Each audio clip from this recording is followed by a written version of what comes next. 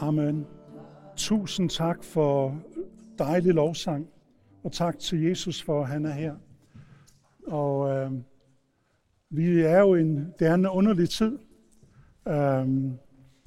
Jeg har været i Sønderjylland og holdt møder for Dansk Europamission hele ugen, og har fulgt med i forhold til, hvad der foregår i Israel. Fordi mit hjerte er på en særlig måde der. Jeg har boet i Israel i 2 år.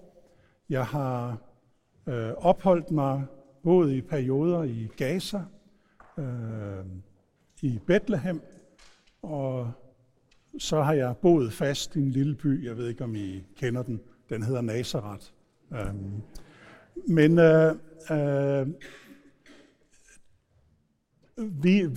Vi bliver slået, vi bliver ramt som kristne, som anerkender og kender dybden af vores egen tros historie, at vi skylder det jødiske folk den historie, som vi har, og den åndelige arv, vi har fået igennem Kristus. Det er jo utrolig væsentligt, at vi forstår det. Og samtidig så kalder Gud os til at gå til nationerne, og gå og forkynde til mennesker, og endda også gå og forkynde til dem, som er Guds folks fjender, som er det jødiske folks fjender. Og det er svært.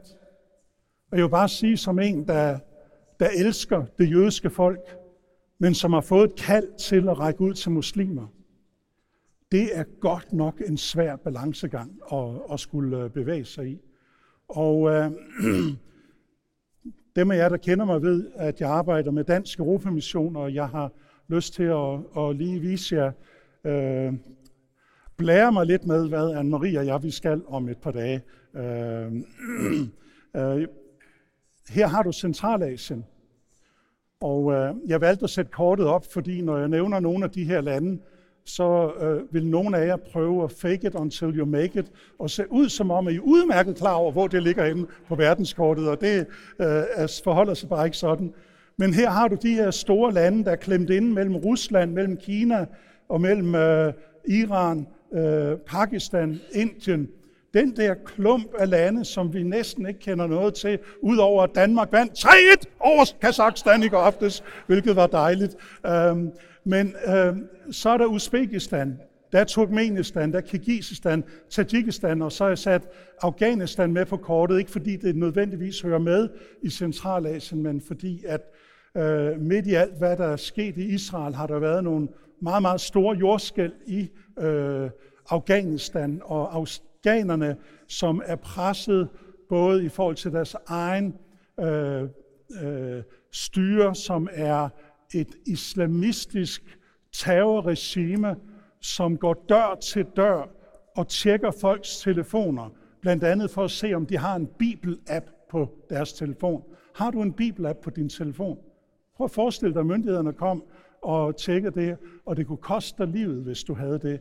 Det er virkeligheden for rigtig mange kristne i Afghanistan. I Afghanistan har vi 2 lægeklinikker, som vi støtter, vi hjælper økonomisk, og det vi gør er, at vi støtter de kristne, som arbejder her. Og det er ikke udlændinge. Det er afghanske konvertitter fra islam til kristendommen, som er der, og som bruger anledningen. Iblandt de allerfattigste, dem der ikke har råd til at komme på sygehuset, kommer der, og de leder efter dem, som er åbne for at høre evangeliet, og det får de lov at høre. Men den her del af verden har været glemt, også glemt af de kristne. Og det er ikke fordi, vi ikke har haft muligheden, fordi allerede inden islam kom, der sendte de stammefolk, der boede i det her område, de sendte en delegation af flere stammeledere til det kristne Konstantinopel, det der er Istanbul i dag, for at spørge kirken, om ikke I nok vil sende folk ud til os og fortælle de nyheder, som vi næsten ikke kan begribe, er sådan, at Gud blev menneske, og han boede iblandt os, og han kom med frelse til menneskeheden, og han læger syge, han helbreder hjerter, han helbreder relationer. Det vil vi gerne høre om, vi ikke godt sende nogen. Og den kristne kirke lavede et udvalg, der skulle tage sig af det. Og det blev syltet. Og så vidt vi ved, sendte man måske 1 eller 2 personer ud i det her område. Og 70 år senere kom islam og tromlede ind over området. Og det har aldrig haft en forkyndelse af den levende Jesus. I det her område af verden, der begynder der en spire af kirke. Første generations kirke. Ved du, hvad jeg mener med det? Det er den første generation af kristne i landets historie, i landenes historie, som vi begynder at se. Det sovjetiske regime kom, væltede ind over det, forbød al religion, islam, og det var stort set det eneste, der var. Og da friheden kom, da Sovjetunionen blev opløst, der sendte man missionærer ind. Vi havde oversat Bibelen til mange af de sprog, som bliver talt her. Og der udbrød vækkelser i mange af de her lande. Men i løbet af årene, som det gik, fik islam mere og mere magt. Og det betød, at myndighederne blev bange for de kristne. Og man forsøgte at holde en balance. Så de fleste lande her har ikke nogen statsreligion, bortset fra et land. Og det er det land, som Anne-Marie og jeg, vi skal besøge herfra på onsdag sammen med en gruppe af 18 danskere. Og så tænker du, det er nok sådan en gruppe unge mennesker, I skal afsted med. Ja, det er det også. Den yngste er 24, den ældste er nogen af 80. Det er ungdommen nu om dage. Men vi skal bede for de forfulgte kristne og konvertitkristne i Centralasien. Jeg har et andet slide her, som kommer op lige om et øjeblik. Og i baggrunden her ser du et ægtepar, og jeg fik den her nyhed i forgårs fra det land, de bor i. Jeg kan ikke nævne landets navn, men de er en del af en husmenighed. Og de oplever det, som mange kristne i Centralasien oplever, nemlig, at når du kommer til tro på Jesus, så er det ikke nødvendigvis myndighederne, der forfølger dig. Det kan være din familie, og det kan være dine omgivelser, altså lokalsamfundet. Og her er et ægtepar, og det er dem, der er her i baggrunden, lidt sløret. Og en af vores præster i det her område, som jeg kender personligt, han har skrevet til os sådan her: vi oplever intens forfølgelse lige nu i en af vores husmenigheder. De har plantet husmenigheder. Hvordan har de gjort det? Jo, det har de gjort igennem alt det, som kristne i Danmark har givet. Det har de omsat til nødhjælp, hvor de er taget ud i landsbyer til de allerfattigste og givet dem den nødhjælp. Og de har vundet hjerterne af rigtig mange fattige, så meget, at de igennem de senere år har plantet og startet 100 nye menigheder. Og det er en af de her menigheder, hvor det her sker. Der var flere hundrede vrede muslimer, som mødte op ved de der opdigtede navne, deres hjem om natten, og krævede de konverteret til islam. Forestil dig det, at i nat, når du ligger og sover, så ringer det på døren, og så står der en horde af mennesker udenfor, og som siger, du skal konvertere. Væk med Jesus, ind med noget andet, om det var islam eller hvad det kunne være. Det kunne være humanisme. Det ville de ikke. De er kommet tilbage nu 2 nætter i træk. Og de har sagt, næste gang vi kommer, så kommer vi for at jage jer ud af byen, eller måske slår vi jer ihjel. Bed for de kristne i Centralasien, der oplever forfølgelse.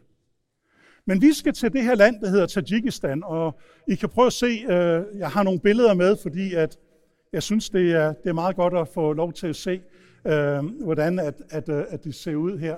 Her har du en mor og hendes 2 børn. De kunne lige så godt stå på Frederiksberg.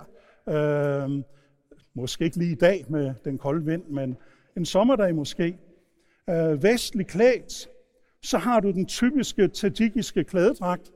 De her 2 kvinder, som jeg prøvede at fotografere hemmeligt i en park i Dushanbe. Den ene opdagede det, den anden opdagede det også, hun vendte ryggen til. Ærgerligt, men sådan gik det. Og så ude på landet, hvor at her bliver der solgt majs, og det er for at vise dig, der er en diversitet af mennesker i det her land. Der er 9 millioner indbyggere. I landet er der 3.000 konvertitkristne fra islam. Og hvis vi går lidt videre, så kan du prøve at se noget af den skønhed, der er i Tadsjikistan. Tadsjikistan er et land med mange høje bjerge. Det er ikke som Michael Falk sang, et land uden høje bjerge. Det her, det er et land med mange høje bjerge. Det højeste bjerg er 7,5 kilometer høj. De har kolde vintre oppe i plateauerne i bjergene i Palmyra er målt, den koldeste temperatur, der er målt der, er minus 53 grader. Og så i sidste år i september, da jeg var der var der omkring 40 grader nogle steder i Tadsjikistan. Så prøv at se det der spænd, der er her. Men et land med floder, et land med mange flotte pladser, monumenter. De havde uafhængighedsdagen, 30-års uafhængighedsdagen sidste år, og der havde man bygget en kæmpe ny plads. Den plads, den er stort set lige så stor som det indre Nørrebro. Og det var simpelthen for at fejre uafhængighedsdagen fra Rusland. Et land med enorm fattigdom, og et land, hvor de rige de bliver rigere. Vi arbejder blandt dem, der er de allerfattigste. Der arbejder vi med en NGO, som i grunden havde sit udspring faktisk fra Joels far, og den hedder Caravan of Hope, og det er en organisation, som i Tadsjikistan ikke er registreret som en kristen organisation, fordi det må den ikke være, men den er registreret som en humanitær organisation, men vores formål er at se tadsjikker komme til tro på Jesus. Og det sker. Kvinderne, du kan se på billedet, er kvinder, som enten er blevet handlet, har været udsat for mishandling i deres hjem. 85% af kvinderne i de tadsjikiske kvinder har været udsat for en eller anden form for vold eller overgreb i deres egne hjem. Nogle af dem lever som slaver i deres familier, i mandens familie, fordi at det er normen, at når en tadsjikisk pige bliver gift, flytter hun med manden ind hos mandens familie. Og der er det hendes opgave at være mandens families tjenere. Og det kan jo godt fungere som en god idé, at man hjælper hinanden. Men for mange bliver det til, at de bliver gjort til slaver. Derfor er der en stor rate af kvinder i Tadsjikistan, der tager deres eget liv. Der springer ud fra høje klipper eller drukner sig selv i floden. Og så er det dem, der flygter. Og dem, der flygter, får vi fat i, og nogle gange er det myndighederne, der kommer med dem til vores krisecentre. Og så er opgaven at give dem håb. Give dem håb om en fremtid, om et nyt liv. Både rent fysisk, at de kan leve adskilt fra den vold og de overgreb, og nogle af dem var handlede kvinder, der var blevet taget til Indien eller til den arabiske verden, og som er lykkedes at komme hjem igen, som har været prostitueret af tvang. De kvinder har brug for nye liv, og vi træner dem. Her ude til højre er der en gruppe kvinder, der står og skriver, og du tænker, hvad er det, de står og skriver? De står og skriver opskrifter ned. De skal lære opskrifterne udenad, og så skal de skrive dem ned. Og de lærer at lave god kvalitet vestlig mad, så de kan starte catering-virksomheder op. Så er det dem, der lærer at blive skrædder. Ikke bare almindelige skrædder, men modeskrædder, så de kan arbejde med firmaer, der skaber mode. Og så har du dem, som er i konditorlærer, som lærer at bage noget af det dejligste kage, som man overhovedet kan forestille sig. Og det glæder jeg mig godt nok til at komme tilbage til. Så er der kvinder, og det er den næste slide, som starter menigheder i fjendeland. Og hvad mener jeg med det? Jo, Tadsjikistan er naboland til Afghanistan.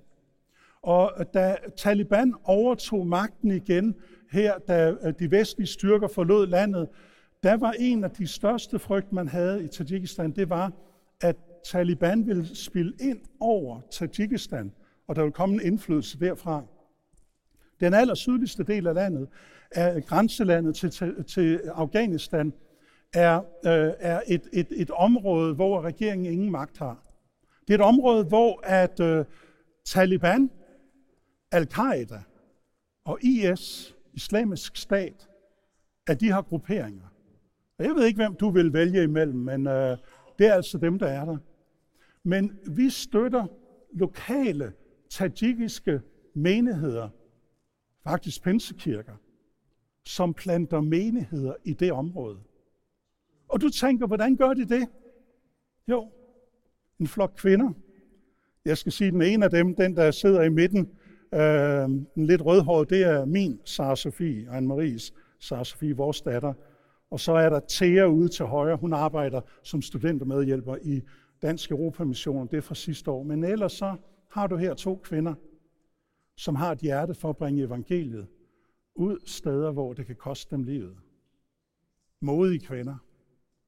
Kvinder, der har brug for din og min forbøn, og det er derfor, jeg viser dig billedet af dem i dag. Det næste billede er fra en café, hvor vi skal spise os tykke og fede næste uges tid. Café Chatter, som er drevet af Caravan of Hope, som er et sted, hvor de kvinder, som er blevet udlært, de kan få et arbejde, mens de søger efter andet arbejde. Og her, der kommer rigtig mange gæster, både internationale gæster og lokale, og spiser. Og på den måde så bliver caféen understøttet, og de kvinder, som arbejder, der bliver understøttet. Du kan prøve at se, det er symbolet. Der er en paraply, og der er brug for, at der bliver slået en nådesparaply og en kærlighedsparaply ud over det tadsjikiske folk, ud over de tadsjikiske kvinder. Og hvis du ser på den her servietstander, der står på bordet der foran, jeg ved ikke om man kan læse dem, jeg kan i hvert fald prøve at læse det. Every purchase supports brave women who are working to make a new path for their lives, free from abuse and slavery. Et hver køb støtter modige kvinder, som arbejder på at skabe en ny vej for deres liv, væk fra mishandling og fra slaveri. Det er formålet der. Det er det, man støtter, når man tager afsted der og drikker en kop kaffe med god samvittighed. Og jeg kommer til at argumentere over for Anne-Marie, at jeg godt må spise 2 stykker kage, når jeg er der, fordi det går til et godt formål. Basta. Ja. Så har du krisecentre for kvinder og deres børn. Altså de kvinder, der var slaver, handlede eller voldsramte. Og børnene, altså, man taber hjertet til børnene fuldstændig og totalt. Man tænker bare, at kan vide, hvordan det kommer til at gå dem. Men lad os se på det billede, hvor der er et kort over området her. Her har du et område af verden, som missiologerne siger, det kalder vi 10-40-vinduet, fordi det ligger mellem den 10. og den 40. breddegrad. Vi skal lige lidt længere frem i billederne. Men her bor cirka 90% af de kristne, der risikerer forfølgelse. Det er også her, at 90% af de unåede muslimer bor. Og missiologer vil fortælle os, når de undersøger det, uden at man kan ikke sætte præcise tal på noget som helst. Det kan man ikke i den her verden. Men de siger, 8 ud af 10 muslimer kender ikke personligt en kristen. Nøglen til at nå det her område, det er vores samarbejde med de kristne, som er der i forvejen. som har et hjerte for deres eget folk, og ved at støtte dem og hjælpe dem til at kunne give nødhjælp og vise barmhjertighed, mens vi beder for dem, og de selv beder. Det fik en af præsterne i Centralasien til at sige sådan her: nøglen til vækkelse af bøn og barmhjertighedsgerninger. Og beviset på det, ja, det var blandt andet de 100 menigheder, der var blevet plantet, fordi at kirken gik ud og viste barmhjertighedsgerninger. Så hvis du vil have en nøgle til vækkelse i dit eget liv, i vores menighedsfællesskab, så kunne det være, at du skulle komme og være med i Family Care, hvor vi viser barmhjertighed til vores medmennesker, som er udsatte familier fra muslimske og danske og anden etnisk herkomst. Og lige pludselig bliver det jul. Og der kan vi komme til at vise barmhjertighed på alle mulige måder. Som sagt, så har jeg boet i Israel i 2 år og været i Gaza. Og mange mennesker, de har sagt til mig: Palle, hvor må det være fantastisk, at du har sådan en kærlighed til muslimerne. Og jeg vil bare sige, du aner ikke, hvad du snakker om. Jeg har ingen kærlighed til muslimer. Jeg kommer til kort igen og igen.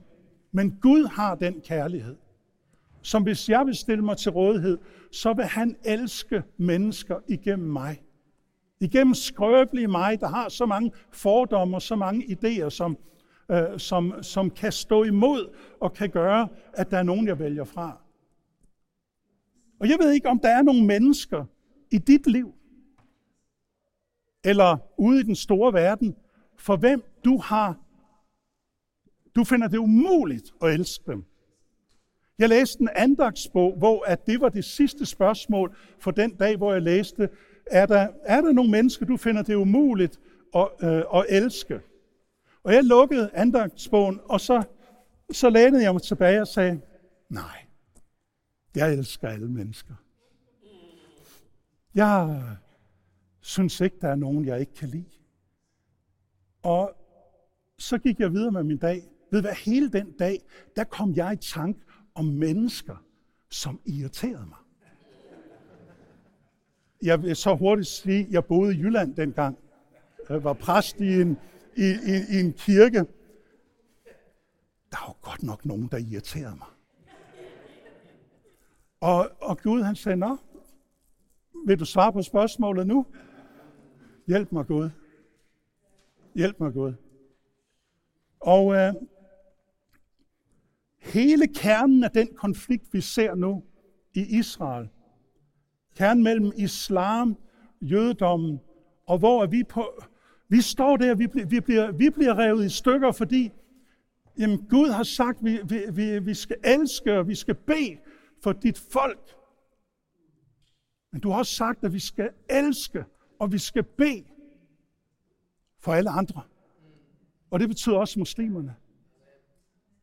Så lad os prøve at skabe en forståelse af, hvad er det Guds vej er i det her. Jeg voksede op i en pinsekirke, hvor at man elskede Israel. Og da jeg første gang rejste til Israel, så stod jeg nede ved Damaskusporten en dag og kom til at snakke med en ung muslimsk mand på min egen alder. Og efter han havde spurgt mig, hvor jeg var fra og så videre, så spørger han: nå, men så er du kristen. Jeg var 19 år gammel. Jeg sagde: ja, jeg er en kristen. Nå, så elsker du jøderne, hva'? Her er, hvad jeg sagde: ja, jeg elsker jøderne. Altså, er det ikke fantastisk, at Gud har givet dem landet tilbage? Er det ikke vidunderligt, hvordan at Herren, han har bragt hans eget folk tilbage til landet, sådan at nu er Israel, nu eksisterer det. Det var sådan fuldstændig, også i 1983, hvor det her skete, politisk ukorrekt, var der nogen, der ville sige. Men det var jo det, som jeg var overbevist om. Da jeg havde sagt det, var jeg fuldstændig afsløret. Og Gud var klar til at gøre noget i mit hjerte. Og han åbnede mine øjne, så jeg kiggede ind i den her muslimske unge mands liv, og jeg så forkastelse. Jeg så frygt. Jeg så slaveriet i islam. Og jeg så ikke kun ham, jeg så alle de andre, det muslimske folk. Og jeg var chokeret. Jeg ved ikke, hvordan jeg sluttede samtalen af, men jeg gik hjem på hotellet og sad på min seng, og jeg sagde, Gud, hvad i alverden var det?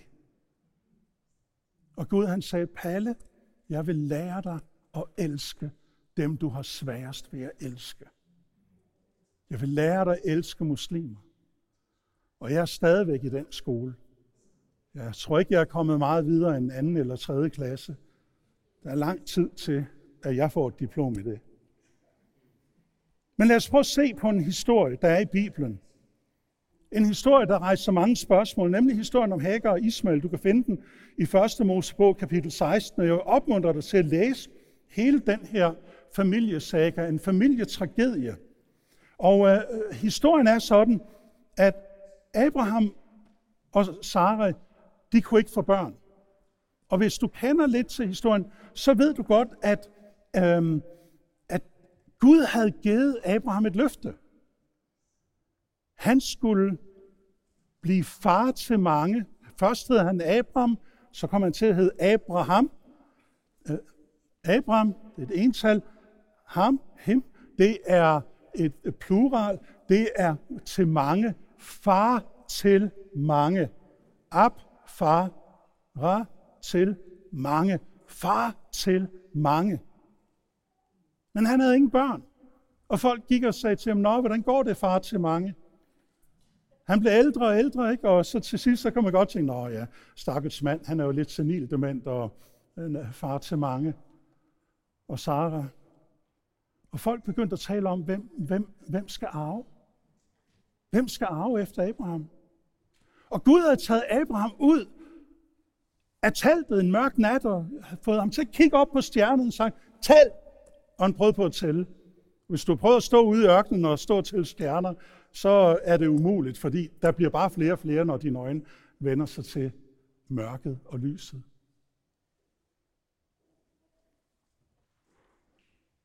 Han troede Gud, og det blev regnet ham til retfærdighed.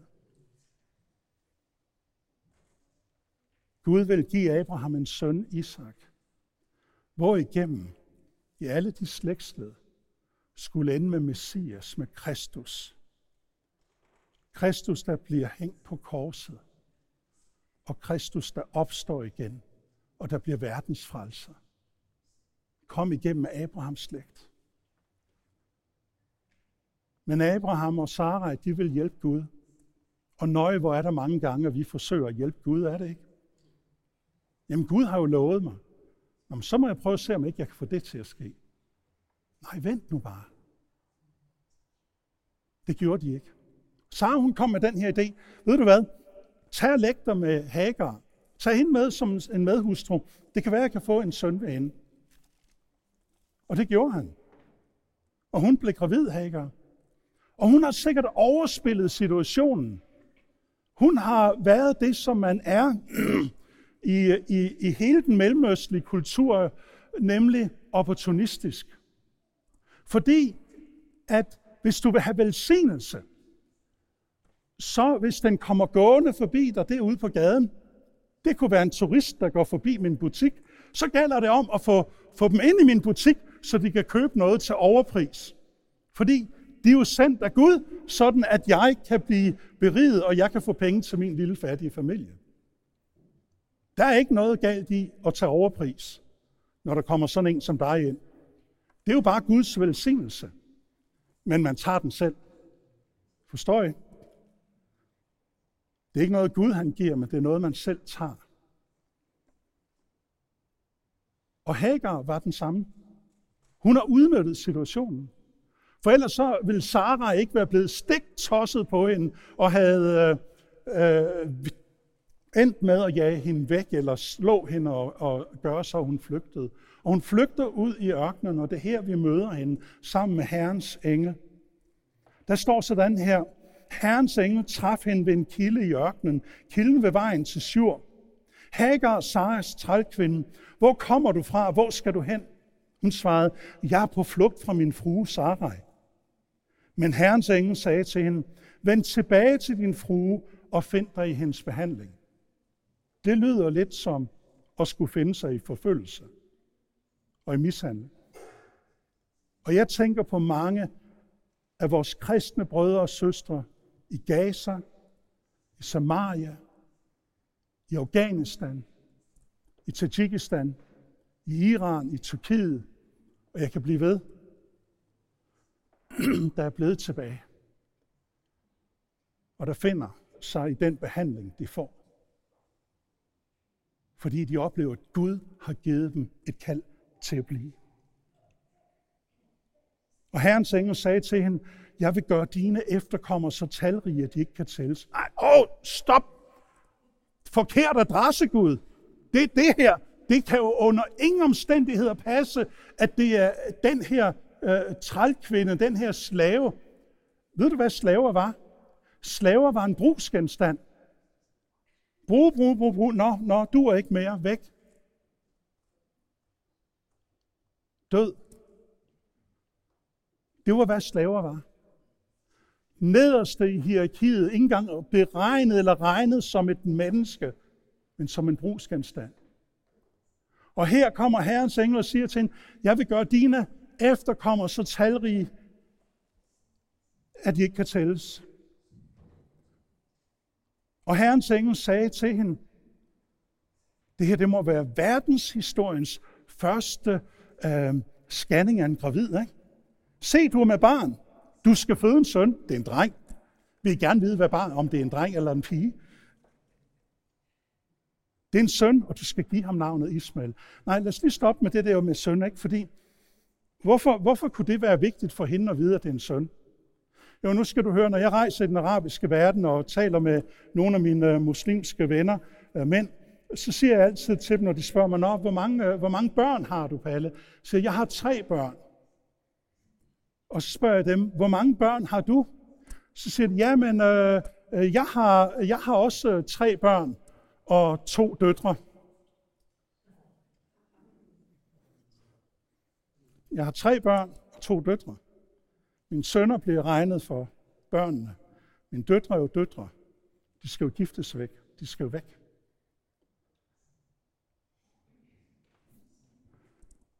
Det var vigtigt, at hun vidste, det var en søn. Og så siger Herrens engel, og stop nu lige lidt. Han sagde, Herrens engel, jeg vil gøre.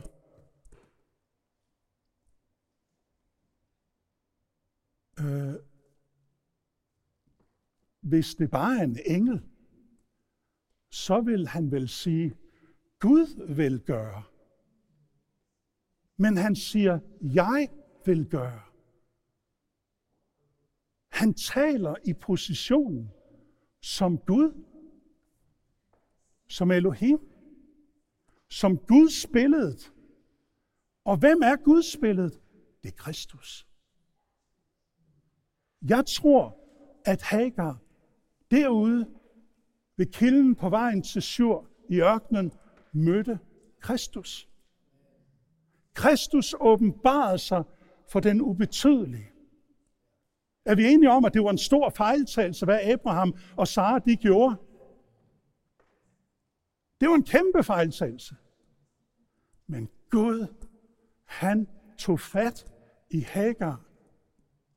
Og han taler om, at han vil lade hendes afkom, hendes børn, blive så talrige, de ikke kan tælles.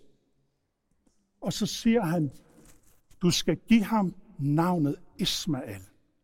Isma, at høre. El, Gud. Gud hører, blev drengens navn. Abraham fik jo en søn, Isak, hvor igennem løfterne er givet. Isak, hvad betyder det? Han ler. Ved du, hvorfor han fik det navn? Han fik det navn, fordi da Gud han åbenbarer sig, det er nok, og Herrens engel åbenbarer sig til Abraham igen, siger, og næste år ved den her tid, så har din kone født. Og der står hun i teltdøren og hører på det, og indvendigt, ikke engang så nogen kan høre det, så ler hun. Og så spørger Herren Abraham, hvorfor ler Sara? Og det spørger Abraham Sara om, hvorfor ler du? Han siger, det gør jeg ikke. Jeg står ikke og griner af noget som helst. Der er ikke noget sjovt i det her. Jo, du gør. siger Herren til hende, du ler. Hun fik en søn, hvis navn var, han ler. Så måske prøv at tænke dig lidt om, når du navngiver dine børn. Skal det være, han ler? What a joke? Eller skal det være, Gud hører? Det lyder da smukt. Nej, Isak er også et smukt navn, fordi der er et løfte på en særlig måde forbundet med det. Men jeg har hørt din lidelse. Lidelse. Er der lidelse i Mellemøsten i dag? Er der lidelse blandt Abrahams børn i dag? Ja. I ugen her ringede jeg med vores venner, der bor i det nordlige Golan, fordi jeg så, at der var et raketnedslag ikke så langt fra dem. Jeg vil høre, hvordan det gik med dem. Og Margalit, dansk israeler, jøde, hun fortæller mig, at de fleste de opholder sig det meste af dagen i beskyttelsesrum. Det er fordi, de bor så tæt på grænsen til Syrien og så tæt på grænsen til Libanon, at det vil tage sekunder for raketter, de bliver skudt af, og til de har advarslen, og til de rammer, så man bliver i sin beskyttelsesrum. Så det lyder som om, du er ude at køre. Ja, jeg er ude at køre. Hvad laver du? Jamen, jeg er ude at købe ind til alle dem, der sidder i beskyttelsesrummene. Og når jeg kommer hjem, så skal jeg i gang med at lave mad. Det lyder dejligt. Jamen, det er ikke til os selv. Hele området her, det sværmer med tanks og med helikopter og masser af soldater, der fly i luften. Men det er til vores soldater. Så jeg tager ud med mad, og så opmuntrer jeg dem. Og så spørger jeg, hvad er det værste ved det her, der sker nu? Så det er ikke det, der sker her i nord, at vi skal sidde i et beskyttelsesrum, eller at Hizbollah og iranerne er på den syriske grænse. Det værste, det er, hvad der sker dernede.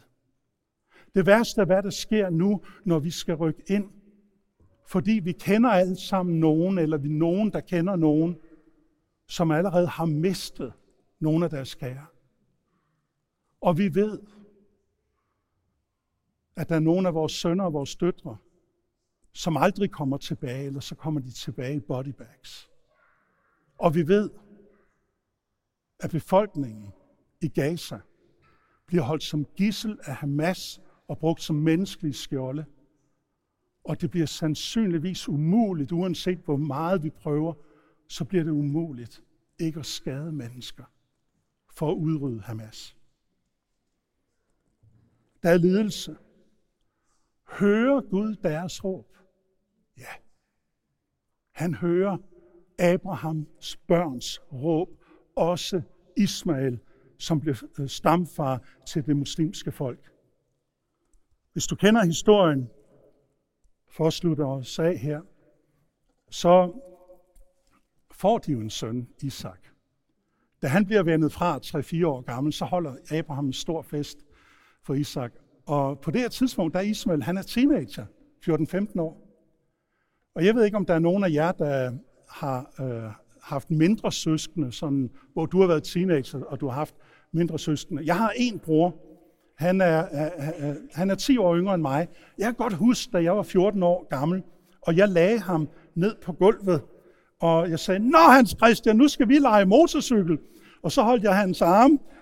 Jeg ved ikke, om jeg kan være med i Exodus på det her nu her, men jeg holdt ham nede, og så sagde, ved du hvad, vi skal simpelthen lige have drejet nøglen. Så tog jeg fat i hans brystvorte, og han skreg, og så sagde jeg, nu skal vi have startet maskinen, og så kørte jeg lige min knæ over hans ribben, og sagde, og han skreg endnu højere. Og ude fra køkkenet, der råbte min mor, Palle, stop tøj, slip ham, lad ham gå. Og ved du hvad, jeg kan lige høre, fordi at Sara, hun ser Ismael lege med Isak på en voldsom måde. Jeg kan lige høre hende råbe, hvad min mor hun råbte. Og hun har tænkt, du godeste, skal den her vildbasse, skal han arve sammen med min søn? Nej, vel skal han ej. Så hun går til Abraham, og så siger hun, Abraham, trælkvinden og hendes søn, hjælp dem bort. Og Abraham bliver ked af det. Og han går til Gud. Og for dig, der er en gift mand, så er det her måske lidt tungt at forholde dig til. Fordi Gud, han siger til Abraham, du skal gøre, som din kone siger. Hvorfor, Gud? Nå, du skal gøre, som din kone siger. Men Gud havde ikke sagt til Abraham, hvad og hvordan han skulle gøre det. hvordan han skulle gøre det. Abraham, som var en af de rigeste mennesker på det her tidspunkt, det ved vi, fordi Lot og ham måtte dele landet. Han gav dem et skind med vand og en sæk med brød. Og så sendte han dem væk. I en af oversættelserne står der, at han lagde al byrden på Hagars skuldre, endda også drengen. Jeg kan forestille mig, at han ville ikke give væk hjemmefra. Og så blev de sendt ud til den rene dødsdom. Og derude i ørkenen, hvor de farer vild, i nærheden af Beersheba, der lægger hun sin dreng ned, og hun går 100 meter væk, og han hulker, og hun græder. Og fra himlen råber Herrens engel, Hagar, hvad er der galt? Og der står, han åbner hendes øjne, så hun kan se en kilde til levende vand. Og drengen vokser op. Han bliver bueskytte, og Gud holder hans løfte. Hans afkom bliver så talrige, at det ikke kan tælles. Han er anerkendt af muslimerne som deres stamfar, ikke Isak. Ismael. Jeg vil godt stille dig et spørgsmål. Hvis Gud ikke havde en interesse i at elske Ismael og elske hans børn, hvorfor lod han ham så ikke dø i ørkenen? Der var måske nogle problemer, vi har i dag, og som er helt aktuelle, der ikke vil være der. Men det gjorde Gud ikke. For han vil, at folk fra alle tungemål, fra alle stammer, skal stå hjemme i himmeriget sammen med os og lovprise Gud. Og det skal de kristne fra Gaza også. Og fra Samaria. Og fra Afghanistan og Tajikistan. De skal alle sammen stå der.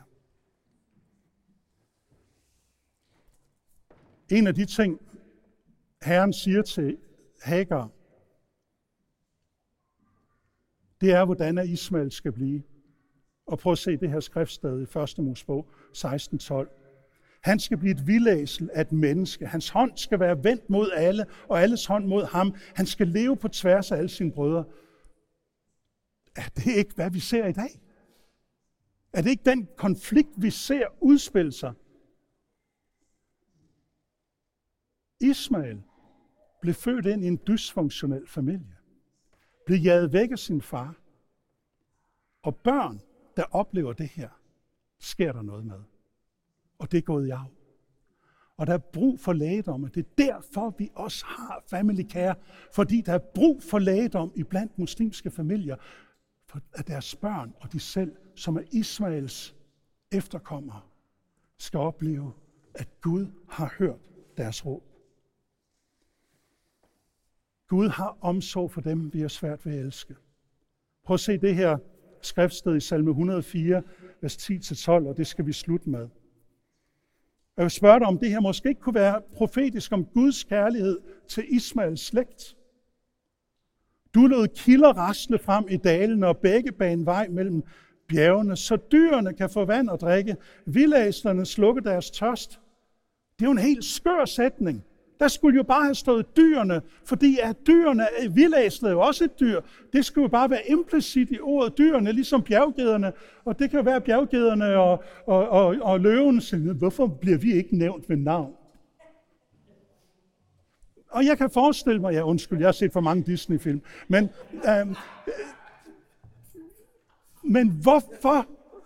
hvorfor vildæslet?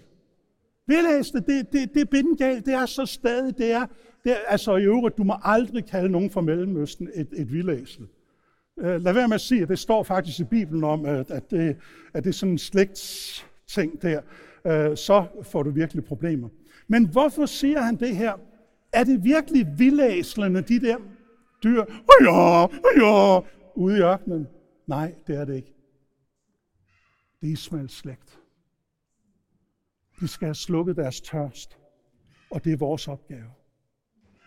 Og vores opgave er her, som Jesus han siger det, hvis I kun elsker dem, der elsker jer, hvad særligt godt skulle der være ved det? Det kan enhver synder jo gøre. Hvis I kun hilser på dem, der hilser på jer, hvad særligt gør I så? Gør alle ikke det? Nej, I bør have den samme kærlighed, som jeres far i himlen har. Og vi må finde ud af, hvad er det for en kærlighed, Gud har til mennesker, vi har svært ved at elske. Og så må vi bede Gud om at give den til os.